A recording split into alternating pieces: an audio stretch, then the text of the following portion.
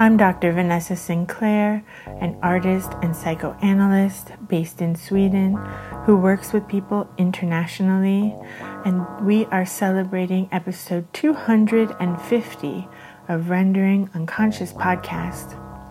My guest today is Dr. Jason Ananda Josephson Storm.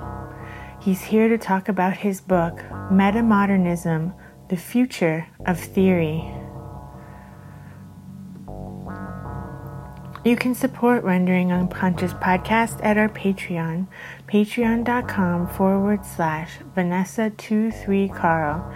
Huge thanks to everyone in our Patreon community. Your support is so appreciated.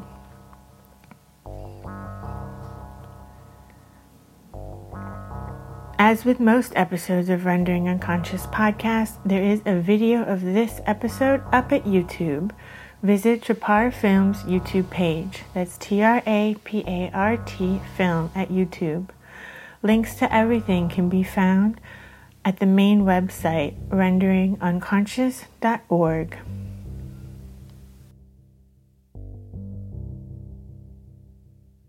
All right, so let's talk about your new book.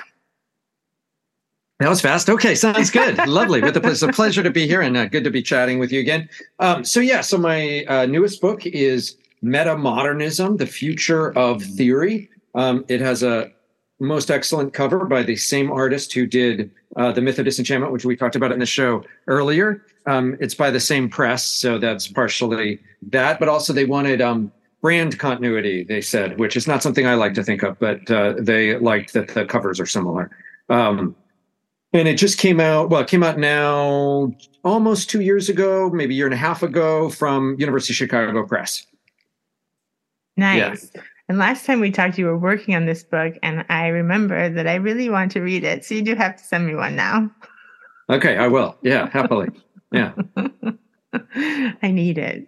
Tell me a little bit about how this book came about. Yeah, so it, in certain respects, deals with things that I've been grappling with ever since I started graduate school. So one of the things that a lot of us who experience graduate school in the humanities and social sciences, basically from the early 2000s at least down to the present, and probably beginning in the 90s or something, was often an encounter with a body of theories we could call postmodernism. And this was sort of a set of different theorists who never exactly clicked together, didn't think of themselves as part of a movement, but were often anthologized together. So a little snippet of Derrida, a little snippet of Foucault, a little Heidegger or Nietzsche or whoever, kind of shake it up together. And then that function, that kind of postmodernism in a very academic way, irrespective of what was happening in the arts or culture as a whole, functioned as a kind of guiding model for many scholars in the humanities and social sciences for most of, starting basically in the 90s and then continuing until about a decade ago when the high watermark of postmodernism has already been hit. And then as it fades away, the kind of question becomes what could come next or what should come next. And for me, there were a lot of people who were criticizing postmodernism without recognizing what were, to my mind, the good bits about postmodernism. And on the other hand, I think the good bits were delivering diminishing returns. So I both wanted to move past postmodernism, but also to recognize the things that we might want to hold on to moving forward. And so I wrote this book, which is really weird in a way because it's systematic philosophy. And when I used to first started presenting on this, on material that was in this book about a decade ago, like the very first presentation, I was like, I have a confession to make. I have a system. And it felt a little bit like AA because not that I've actually personally been to AA, but as I imagine it goes, because it was such a kind of public sense for a lot of people that it was weird, that systems were not a good thing, that a will to system was meant a loss of kind of integrity or a kind of intellectual imperialism or something like that. But for me, what I realized was that things like our attitudes toward language, toward knowledge, toward ethics, toward the things that make up the social world, we're all interwoven. And so if you wanted to be at least even a little bit minimally consistent about it, your attitude about one area has an impact in another area. If you think culture is, or society is formulated in some way, that's going to affect how you interpret language, or depending on what you think meaning is, there may be questions about how you know that meaning is X, Y, or Z. And so this complex set of intertwined things I try to sort of pull up and knit together. And I got to them in part by working through postmodernism and consolidating its best insights. But really what I'm arguing is first order philosophy. So it doesn't need the steps I took to get there. They're just the steps, intellectual history to get me there. And then what I articulated was a kind of a fresh way of working through some problems in epistemology and meaning and in ethics. And then I sent this to my publisher without this title. It said Absolute Disruption, the Future of Theory. And, they were like, well, it's way too long. And like, what ism is it part of? Like, what camp of philosophy do you belong to? And I was like, I don't really like camps in philosophy. I think if you put an ism on something, it tends to make people skeptical of it. But I thought, they really wanted one, and peer reviewers, I went out for peer review, and the peer reviewers referred to it as postmodernism, which made me want to throw up because that's just even worse than the word postmodernism. It's postmodernism. What a terrible coinage. And so I remembered something that I had read by a Nigerian art historian named Moyo Okadiji, who was describing, he contributed to a book about African and Jewish diasporic art, which I was reading as part of preparing a course on diaspora, and which I didn't end up teaching for various institutional reasons, but was kind of fun to prepare. And when I thought about it, he had referred to this attempt by diasporic artists to transcend, work through, move past modernism and postmodernism alike with the expression metamodernism, which for him was a kind of decolonial term, a term for standing both, with complex entanglements with modernism and postmodernism, but also representing a kind of diasporic experience. And I thought, that's what I'm trying to do with my philosophy. So, in that kind of light way, I started using the term metamodernism, but it's not one. There's some folks who've used that term otherwise after Moyo's original usage in the 80s, but my work doesn't connect with them super much. I read some of them after I'd already taken that term as a title and then, wanted to do justice to other people who've used that term, but they're not a lot. So it often off-puts people when I say, metamodernism, the future of theory, they're like, what's metamodernism? I'm like, for my purposes, it's something I've kind of made up, but what I want it to be is a paradigm for doing kind of scholarship in the academy and maybe even outside the academy, in the era after postmodernism loses its dominance. So that's kind of what I thought the project was, or that's what that kind of is. And then it has different pieces, basically. Yeah. What kind of different pieces? Great. So the book has basically has 4 parts basically to it. I think that's right. I've not been talking about it enough, but I almost don't necessarily part it. But yeah, 4 parts. That's probably better to talk about it in parts rather than chapters. The first part is an intervention into this conversation about when people mean when they talk about realism or anti-realism, or when they say something is real or not real. And what I came to by doing scholarship, historical scholarship, but also scholarship in topics like, Western esotericism or Asian religion or what have you, is that a lot of the vocabulary that scholars were using for realism or anti-realism were too blunt instruments. People were mostly talking past each other. And the notion of what it meant to be real or not real was often presumed rather than discussed.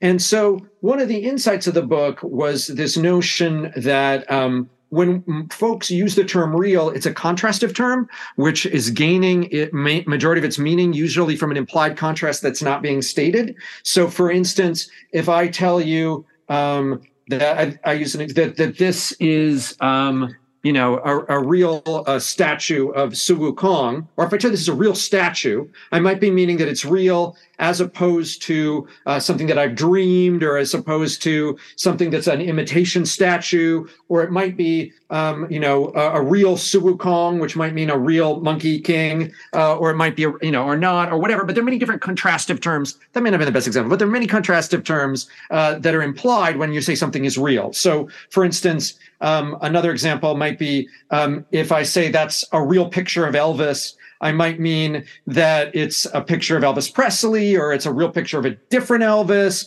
or it's a real photograph rather than something generated by ChatGPT, or it's a photograph as opposed to a painting. All of those implied contrasts, some kind of not way of being real, are not being specified when you merely use the term real. So one of the things that the book argues for is a kind of meta stance toward the notion of realism, which is to say we just have to be much better at specifying what we mean when we talk about real and not real. And then the other piece is that for many folks, what many scholars are talking about things in terms of realism or non-realism, the contrastive term is mind-dependent or socially constructed. So to say something is real seems to mean to some folks that it's not socially constructed.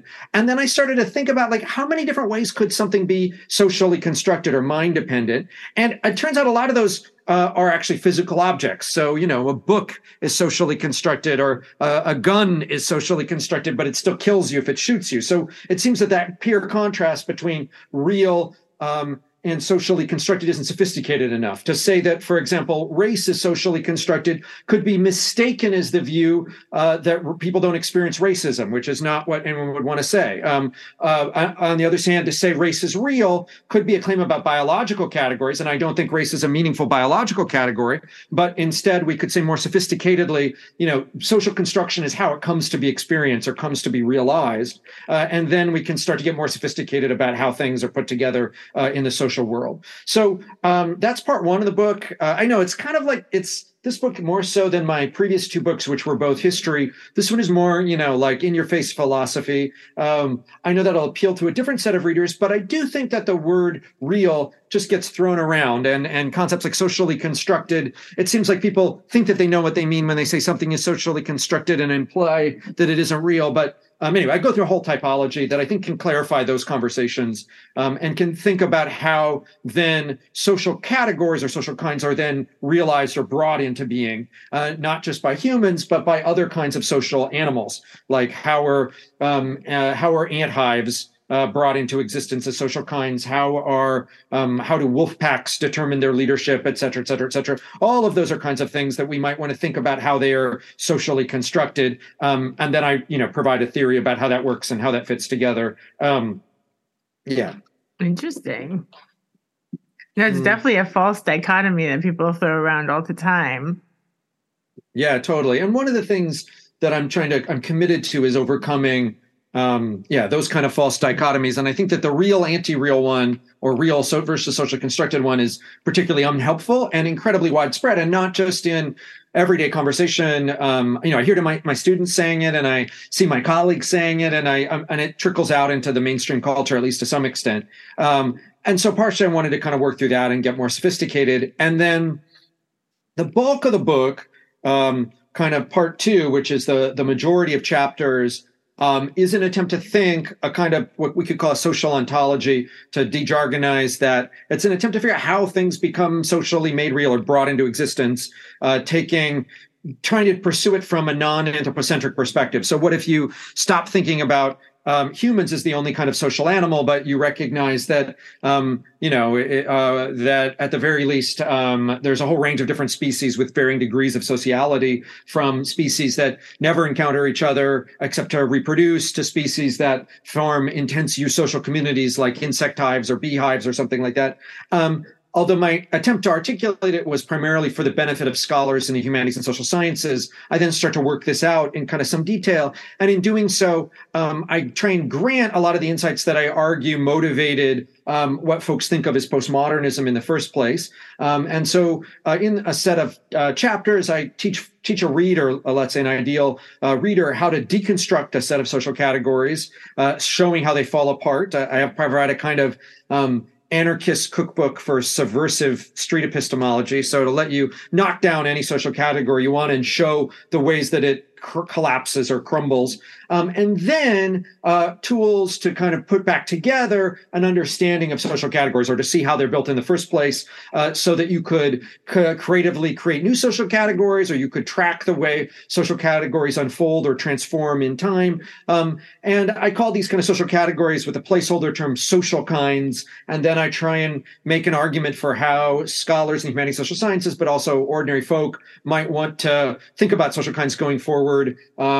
And what that term could mean and what we could do with it and what it would look like to kind of develop a new attitude where we can recognize both our capacity to deconstruct them, but also the way that they're realized and therefore present themselves as kind of entities with their own autonomy, or categories with their own autonomy that can seem universal, that can seem natural in some abstract sense. And then, how they might be studied and transformed. There's a lot of chapters there. It's kind of the densest part of the book. But anyway, that's what that part 2 is about. Yeah. Very interesting. And then part 3? And then in part 3, I start to think about meaning, because one of the things that you would have to know if you are interested in how the social world is put together, broadly speaking, is to think about how meaning gets made. What do we mean by meaning? Or what might we mean by meaning? And in part, this section was motivated by a real frustration with one of the biggest insights, let's say, of we could call it postmodernism, or in this case, more specifically, a particular linguistic philosophy associated with the linguistic turn, or often in particular post-structuralism.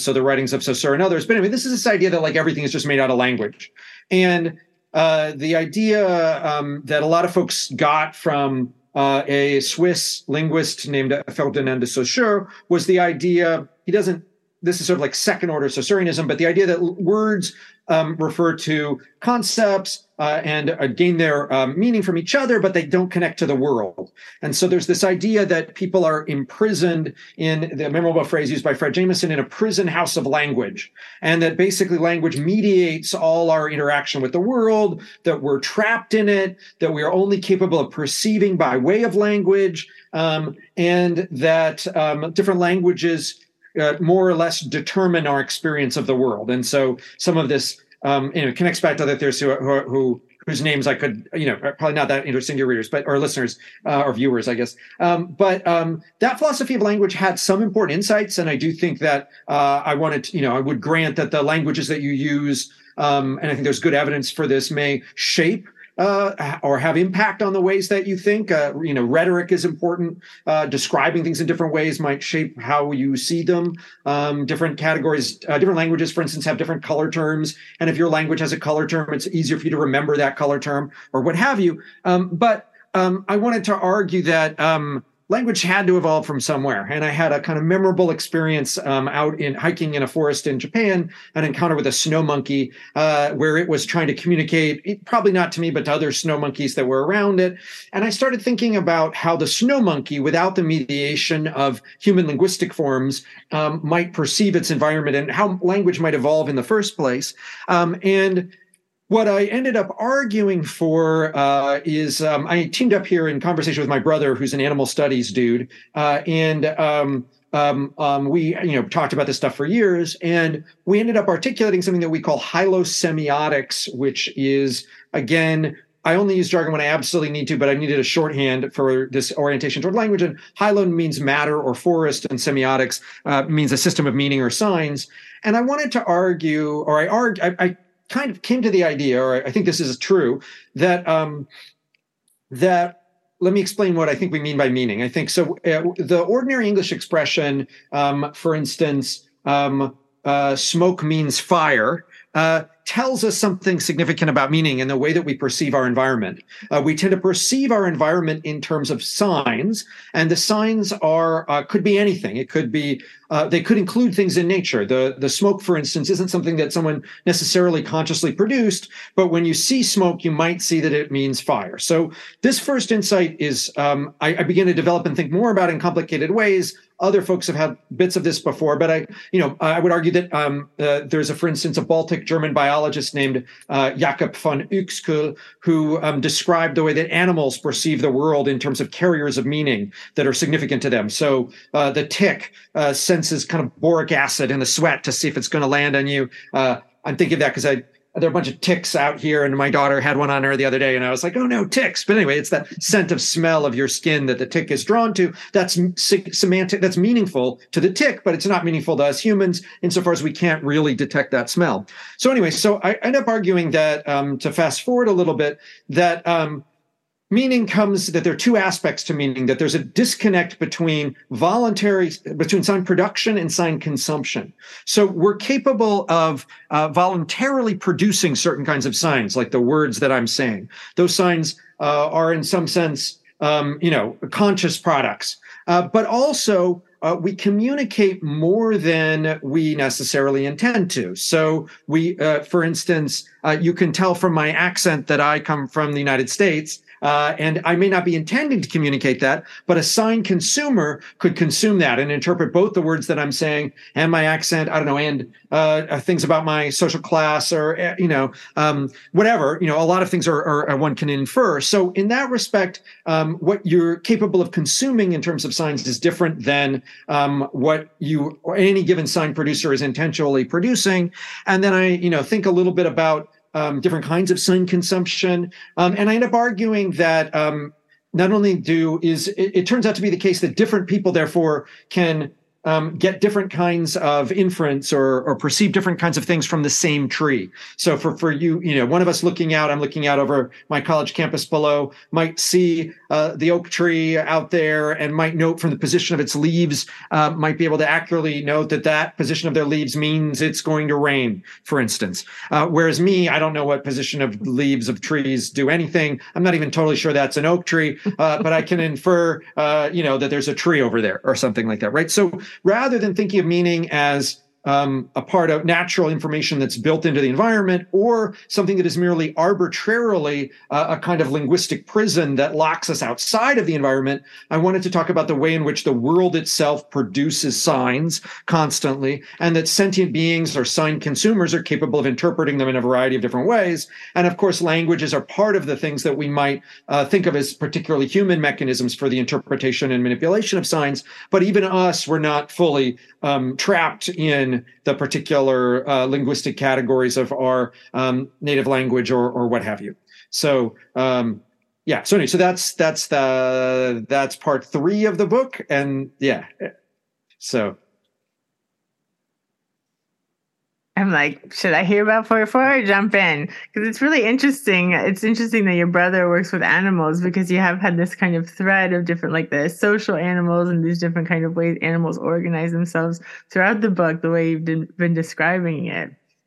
Yeah, totally. And I think that was one of the big insights for me, was looking at literature in animal behavior studies, in looking at literature also in critical animal studies, which looks about how animals are described, or how people, different groups get described as not human, and there's all sorts of messy stuff around the very category of the animal other that I think was also interesting to think about. But I thought most useful ended up doing this reading I did on animal social categories, animal behavior, animal cognition, all of this stuff I wasn't exposed to at all as, even though I did as an undergraduate, I started off thinking I might do pre-med. And so I did the human, I did a plant bio, human biology, neuroscience set of courses. But even in those courses, you were getting like the autonomy of the human body or the human brain, but almost no reference beyond, biology 101 to animals and to our closestly related species. And so in conversation with my brother really pushed me into a whole different body of literature that I found really provocative when I was trying to think through both meaning and how, for lack of a better word, societies are put together or the social world is put together. And, I think that the other insight from that too is that if you were going to study humans the way that we study ants or something like that, then it causes us to foreground different aspects of the social environment. So sociologists historically, like Emil Durkheim or something, writing about the social, tended to imagine kind of social facts and the society as an organic whole that somehow perhaps floats outside of the individual. We're somehow in society. It's a kind of medium. The metaphor is that we move but it's not visible to us. But if you were looking at an ant society, you would be struck by the way that, or like an insect hive or something, you would be struck by the materialization of the society, the way that the material structure of the hive, that the material structure of the, of the way that the branch has been modified by the wasps or whatever. All of that is part of what it means to build a social structure. And so for humans, our social world is also built in materialized objects. So it's the things, it's the environments that we live in, it's the books that we produce, or, even more basically, it's our tools, it's our, and producing social kinds isn't just making pronouncements about them, like a very famous social theorist named John Searle argued. He thought it was, he had a theory that has to do with linguistic speech acts. But you don't use a linguistic speech act necessarily to make a bottle, you make it. And so we have transformed that our environment, and in so doing, transformed ourselves. And so then the line between, there are complex ways in which social categories affect biological categories, for instance, and, all those kinds of things that then problematize the clean lines between the social and the material in ways that make you think that the social is not real or something like that. And so it turned out that then looking to animal species, different kinds of social animals, really helped think through both social organizations and language and perception. And again, that's something, outside of my original training. It was a hoot to read through this material. And it was good that I had my brother to talk to about stuff when I was like, what's going on here? Or who should I read? Or what have you. My brother's professionally now a librarian. He did his PhD, but he didn't land a tenure track job. But that even selfishly benefited from a lot, because I could say, recommend books to me, recommend things to me. And he was super spot on about that. And so anyway, incredibly useful and valuable to me, and just really pleasurable to be able to talk about these intellectual things with him, even though we don't always agree. And so, we end up in some different places, but I think with overlap. Yeah. Yeah. It sounds interesting. You have to invite him on the podcast too, then. Yeah, for sure. That'd be fun. More about that, because it also moves away from this idea of humans as being this like exceptional, creature that's above the earth because we're so spiritual and transcendent or whatever. Yeah, exactly. And that's, definitely part of the motivation here too. I think that there was this presupposition, and you read it in a lot of, broadly speaking, postmodernist philosophers, for instance, but there are obviously way earlier, quote unquote, modernist antecedents that suggest that humans are unique creatures, that we're like, it's us over and against nature, or, humans dominating nature in an older metaphor, or humans is uniquely imprisoned or exiled from nature, a fallen metaphor. And I think neither of those is necessarily the case. And what's more, is the case at all. And what's more, I think, given the importance of things like anthropogenic climate change and sustainability issues, our older, anthropocentric models we're at the very least not helping us, and we're actively probably standing in the way in many cases from recognizing the way that we're intermeshed with nature. We're, as species, Homo sapiens have evolved in relationship to a specific natural world and alongside and other kinds of, for lack of a better expression, companion species, for instance. So, evolving alongside cows has, for instance, changed the provided genes such that many people can consume milk products. I'm lactose intolerant, so it's not me, but I didn't get that gene. Oh, same. So neither of us. But there are people who've evolved lactose tolerance. For instance, just as one example of the way that our interspecies nature has changed us and changed other creatures. So that kind of thing. So I wanted to think about it in that more holistic sense. And so those both two parts of the book are significantly invested in thinking about social categories in that way and meaning in a broader pan-species kind of way. Yeah. Yeah, that's super interesting. And I have a friend named Patricia McCormick who I'll have to invite on here too, because I haven't had her on yet either. So many people to talk to. But she once said that I just loved this when I saw her give a presentation. She's very like vegan and environmentally conscious and things. And she was talking about people's fantasies of like alien abduction and things like that, and how all these like fantasies are actually things that we do to the animals, like probing them and cutting them open and all this stuff. And I had never thought about it that way. It was like, wow, we have like nightmare fantasies about the way that about being treated the way that we treat other creatures. Yeah, totally. That's really telling. Yeah, definitely. Okay, so what's part 4 of the book? Yeah, so part 4, and now I'm recognizing that. So part 4 is has two subparts. It's kind of split in half. And the first part of part 4 is about knowledge. And so one of the reasons that I think postmodernism became so dominant was as a particular form of skepticism. And this skepticism wasn't necessarily found in the originary postmodern thinkers fully, but when you weave them together, they became a kind of interlocking series of actually incompatible, but seemingly insurmountable skepticism. Skepticism about the capacity to have any knowledge in general, or the idea that all knowledge is power, or the idea that any phrase can be deconstructed, or the idea that all sorts of many different ways of arguing that you can't really know anything and it's probably a bad idea to even claim or try to do so. And this kind of skepticism had already, it was weird. I mean, when people adopted it, they thought it was politically emancipatory. And, when postmodernism came particularly to huge prominence in the 80s and 90s, but particularly the 80s and post-Thatcherite Britain and in Reaganite United States, you can see why people wanted kinds of skepticism that they could mobilize, and there were some good things about that. But it's become the case that postmodernism leaped from left to right after a certain point. And so you got this widespread idea, not on merely one part of the political spectrum, but more generally that knowledge was impossible, and that you were just stating opinions, alternate facts, or what sometimes gets called post-truth, although it wasn't. Although more likely it was a skepticism about knowledge more broadly. I don't love the phrase post-truth because it presumes that there's the truth that we can get back to in some simplistic way that I think is also a mistake. But this broad climate of skepticism is part of how postmodernism took dominance.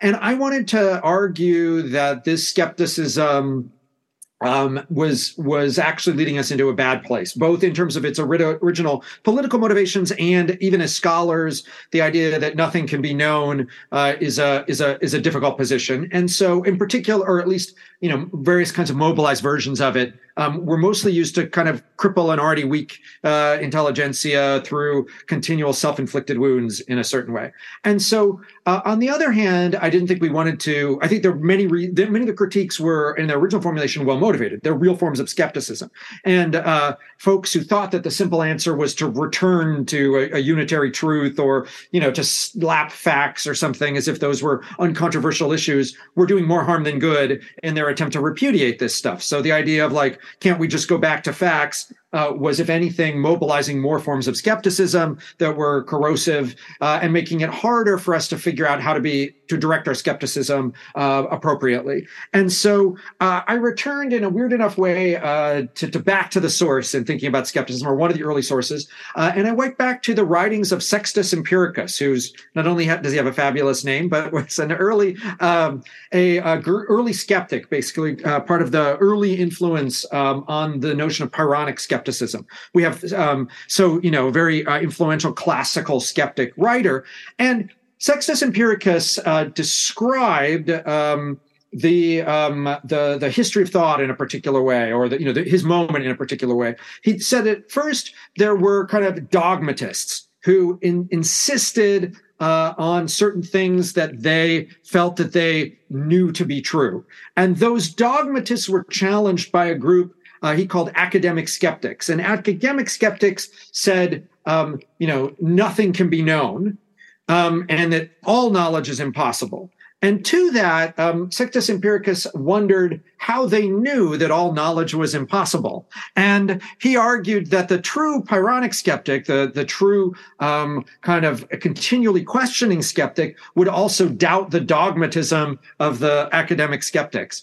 And so from him, and so then I took a term that he uses to describe this kind of relationship. The term is zetetic. It means literally wanderer, or quester. And what I wanted to do was describe the importance of a meta-epistemic stance that is neither a false certainty, neither certaintism, nor a dogmatic skepticism, and that was capable of being skeptical of skepticism. So it turned skepticism on itself. So I want to argue that when someone provides you with a skeptical argument, you can either be recursive with it, or you can turn it into not a dogmatism, but a caution, which would be an actual, because it turns out that a lot of the dogmatic postmodern skepticisms are themselves assertions of truths, of knowledge, not doubts, which would be the proper tool of a skeptic.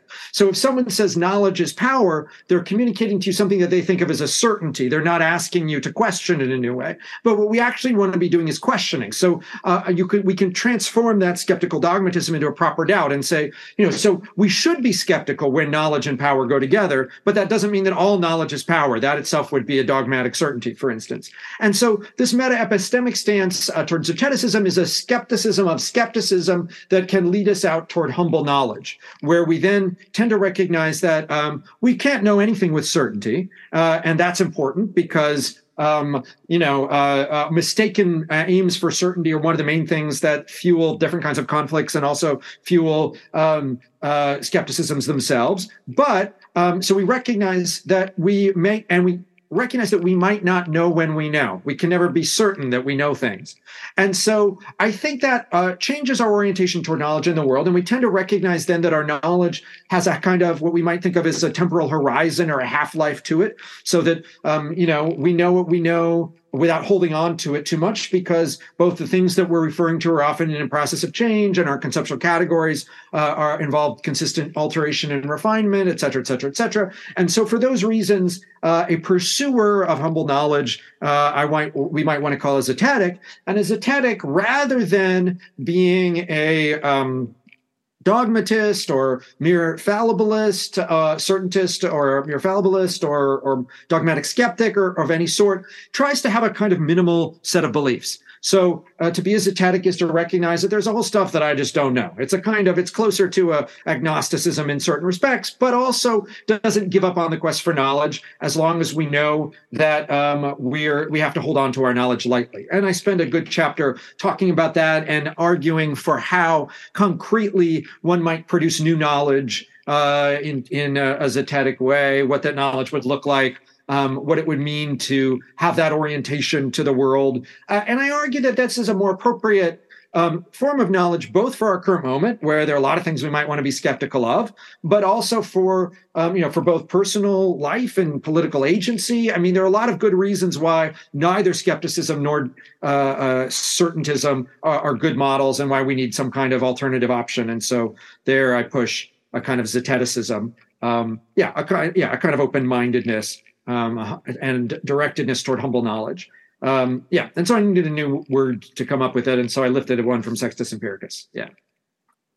Very interesting. And it seems especially pertinent, like you said, in this political climate, and also with the internet and like deep fakes and all of the different things that we're presented with.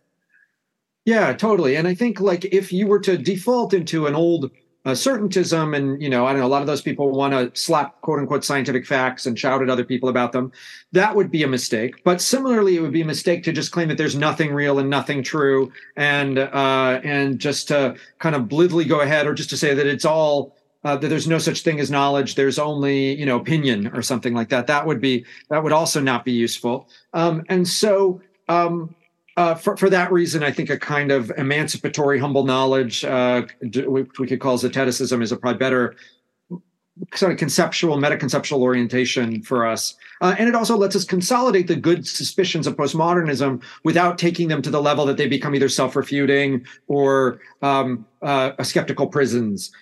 So all that, I think, is to the good. So that's what that chapter is. And that's what I was going to ask you too. So what do you think are the good takeaways that we should keep from postmodernism? Well, I think, in each space, there's some things to, each of the 5 or 4 areas that I talk about, there's something important to learn from. So one, in terms of the notion of realism, there was a good, let's call it postmodernist critique of a kind of simplistic realism that presumes the universality of a set of particular worldview that took dominance at a particular, positivist context in the 70s or 80s and has already changed a number of times. It's already, even when the postmodernists were criticizing it, it was already, being challenged from, positions within the scientific world, such as, quantum physics, et cetera. But in any case, clinging too tightly to a simplistic notion of realism, we need to reject. And so the postmodernists were helpful in that regard.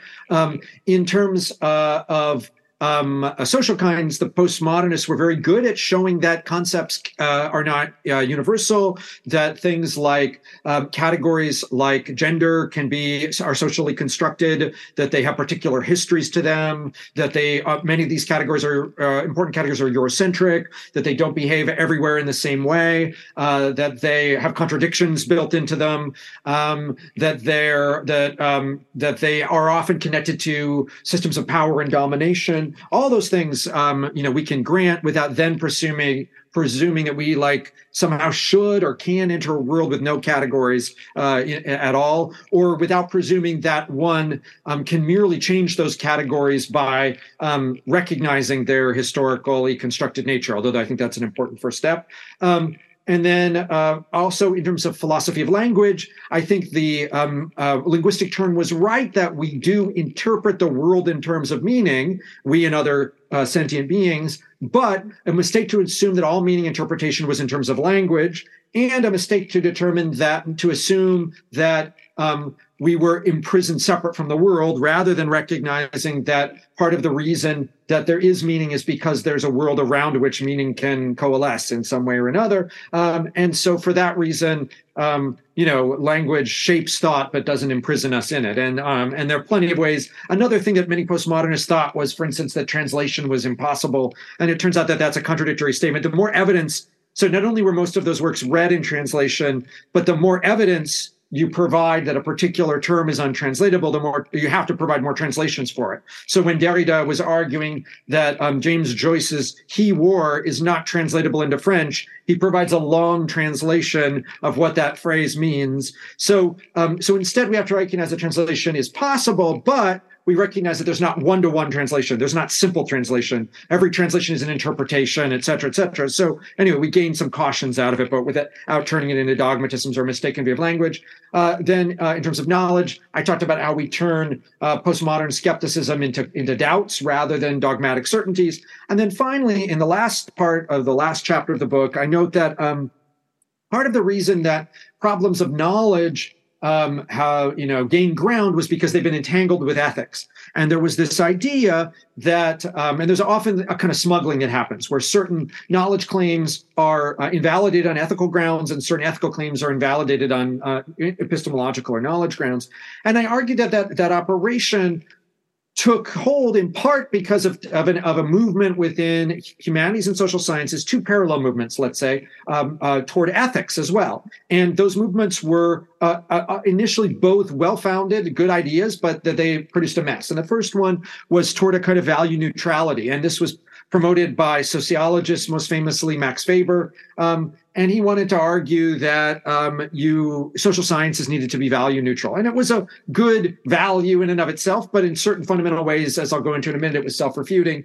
And then in a second sense, there was a push toward cultural or ethical relativism within anthropology. So Franz Boas and others argued for a kind of ethical, cultural, and ethical relativism, two terms that were often conflated to each other. And as a first proxy, especially for European powers with a long history of terrible interventions in other parts of the world, it was a good first step. But people continue to make ethical judgments in ways.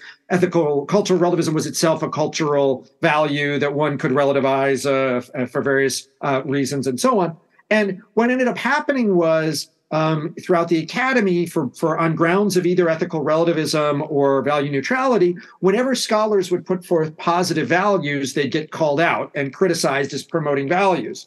But it turns out that calling out and criticizing are value claims themselves. And so it became a kind of scornful moralizing where we proliferated all these negative terms, all these things that we got good at pointing out were problematic in one way or another. And I agree that many things that we got good at pointing out their, problematicness, it was good to recognize that they were problematic, but it wasn't enough.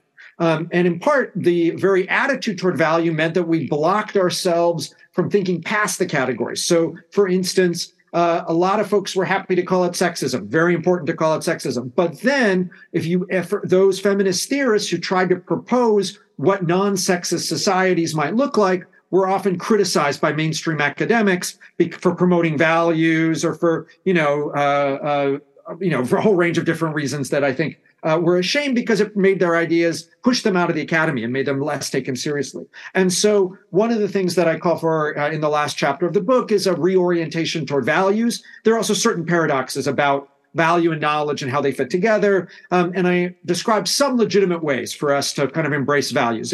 I don't fully throw open the gates, but I do say that there are ways in which knowledge and value are interwoven. And, I don't think scholars should sacrifice their evidence for the sake of predetermined political conclusions, which is also a move that some people think that they need to do. I don't think that's good scholarship either. But I do think that being explicit about your values, being explicit about what you're trying to produce or create can actually help us and could actually help make academics more relevant again after a long period of, in many disciplines, being kind of irrelevant, and could help push people toward positive projects which look at a horizon of ways of overcoming the fundamental problems that, I think are there. I think, first, again, we need to identify the problems. So this isn't a kind of cruel optimism where I just go, focus on the good stuff and ignore the bad stuff, but rather an argument that we recognize forces of suffering and injustice, but then we start to work together in more or less different kinds of ways to envision what better or more just social formations might look like.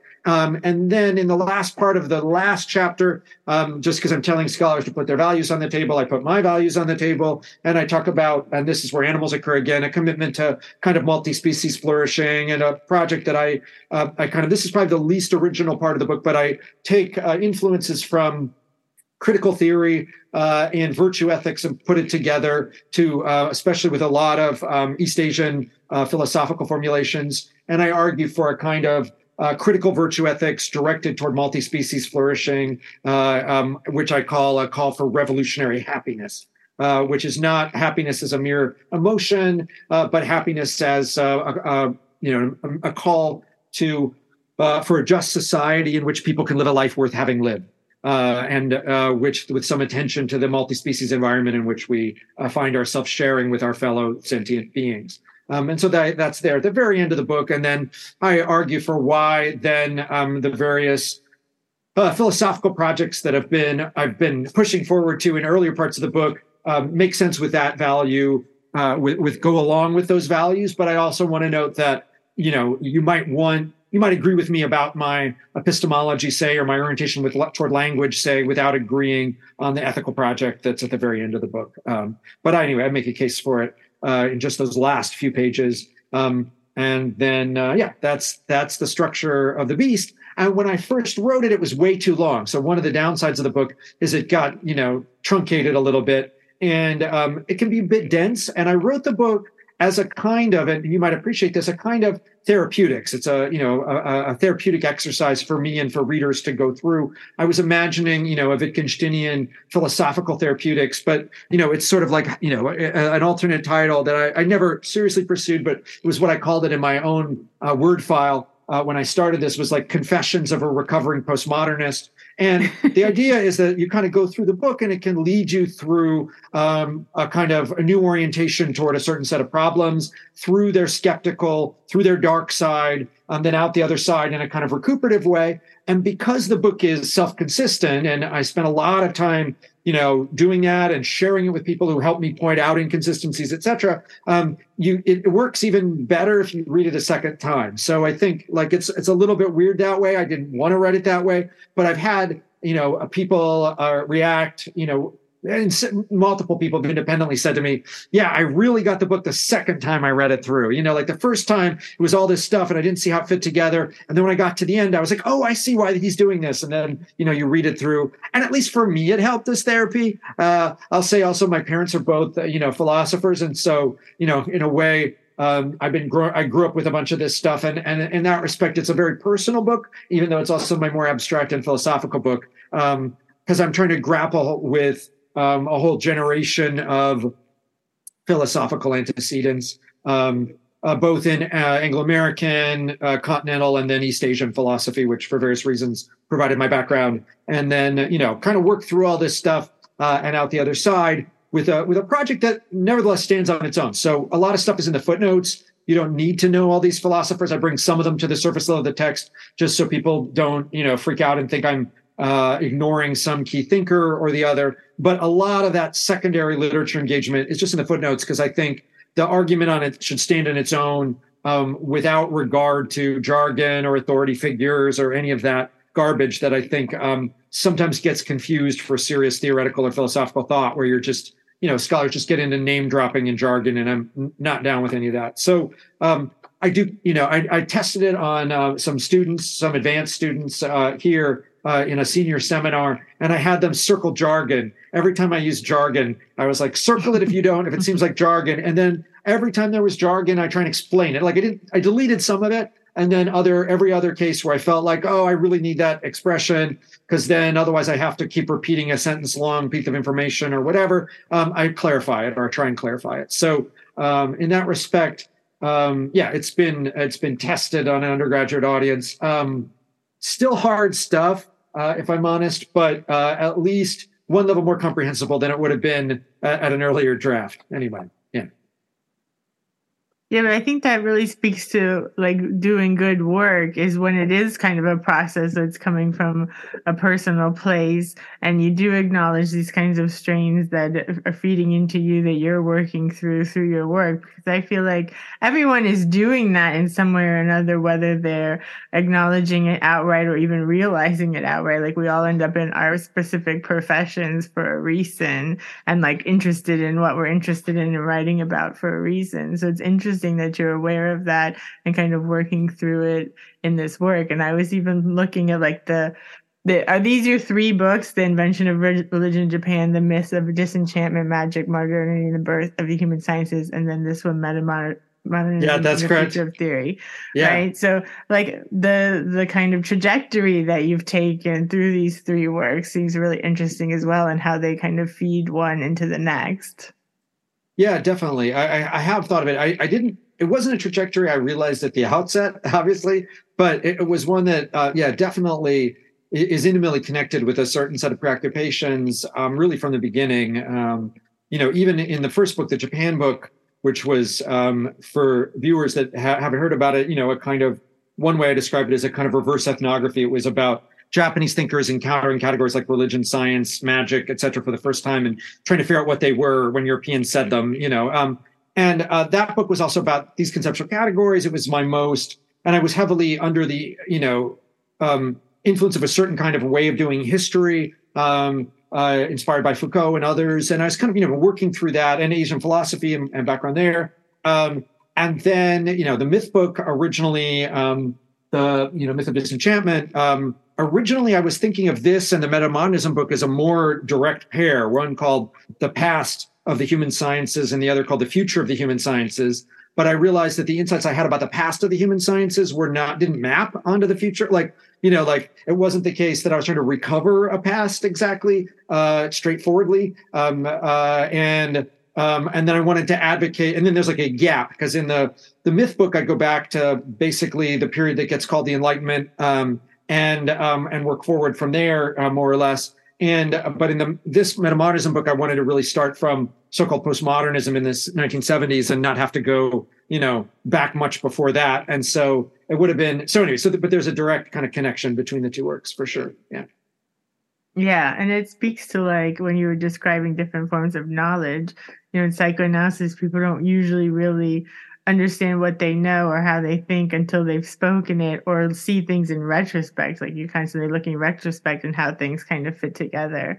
And that in itself is its own kind of way of knowing, Yeah, definitely. Yeah, and I think for me, I think also by writing. And so by writing this stuff out really helped me to kind of clarify it and think through it. And I have in the chapter on semiotics, my holosemiotics stuff, I think a little bit about how we externalize thought and how, we embed, we think by loopings of matter and meaning in ways that are, I'm thinking by writing our books or our externalized thoughts in certain respects, or, the cockpit of an airplane is designed to help you think about how to steer the airplane, at least if it's well done, things like that. So, or, people count for as early, very, very, very early records of people counting by notching sticks. So perhaps even before we had complex numbers, necessarily people were externalizing our memory, so I think about that too. So it's self-reflexive in that way. But yeah, for me at least too, I think by writing. And so I'm always kind of trying to write and think through my thoughts, writing and talking, I guess I would say. But yeah, externalizing them in order to think them. Yeah. Totally. Well, we're just about at the end of the hour. Was there anything else you wanted to mention that we didn't get to? No, no, not really. I think that the people often ask, how has the book been received? I'll say, in general, so far, I've been really delighted at the reception of the book. It's gotten two special issues of journals based on the book. There's two more on the way out. I think I've gotten only one properly negative review, and it was by an analytic philosopher who really kind of made fun of it rather than engaging with its argument. But otherwise, the reviews that I've gotten about 20 or so now, have been, really delightful. People often do reference that it is a difficult book. And so, it's not as fun or breezy as perhaps my last book was, although I think a lot of people thought that was kind of dense too. So I don't know, maybe getting worse rather than better.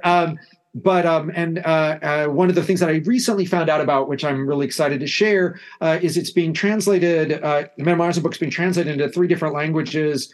First, I think it'll be coming out in Spanish, and then Vietnamese, and then hopefully Mandarin, Chinese as well. And part of that has been that the international reception of the book, if anything, been in those languages has been better even than in the Anglophone reception. No translations into Swedish or Norwegian that I know of, but one can hope. I don't think I could read it in Swedish. I can only read like children's books so far. So, yeah. Well, that's great. Congratulations. It sounds really great, and I think your work is very interesting because you seem to take from a lot of different places that are like your unique kind of position, and are really writing something, from you rather than just regurgitating what other people have said, which I'm very tired of. Thank you. Yeah, I'm kind of insane about it, as you can see from my mess of an office. I read voraciously all sorts of stuff from, in a wide range of different traditions, and anyway, that's either an asset or a detriment. I think that there are ways in which forces in the academy kind of push against that because of an emphasis on a particular kind of specialization. But I'm lucky enough to have tenure, and I did the specialist thing long enough to get tenure, and now I have the freedom to do a little bit more. Yeah, totally. Yeah.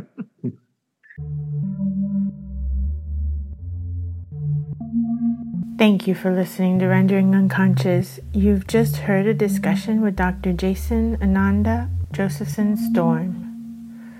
For more, you can follow him at Twitter at ghost_image_. And check out his book, Metamodernism, The Future of Theory, as well as his previous books, The Myth of Disenchantment and The Invention of Religion in Japan. Links to everything can be found at renderingunconscious.org. You can follow me on social media at Rawson_, at Twitter and Instagram, and Dr. Vanessa Sinclair 23 at TikTok. And check out our previous discussion, Rendering Unconscious episode number 86, where he presents his work on the myth of disenchantment. And now the song, Perverse, Neurotic, and Profound, from the album The Sexual is Provocative, a collaboration I did with Pete Murphy. Available at his Bandcamp page. Visit petemurphy.bandcamp.com. Everything there is name your price, so download and enjoy. First, an acknowledgement.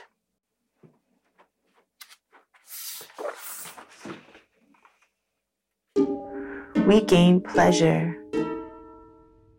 We are all perverse and neurotic. Everyone that I've ever dreamed of being. We are all perverse and neurotic. And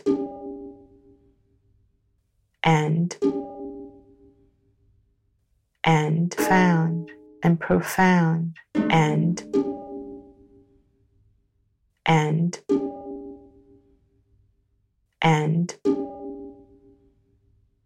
on source.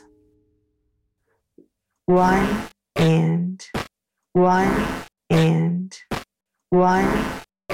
pleasure acts, pleasure acts, pleasure acts, pleasure, transference, that, act, even a fact, cooler, severe, often see, the, or moral, and, or, perversion, deviate, submissive,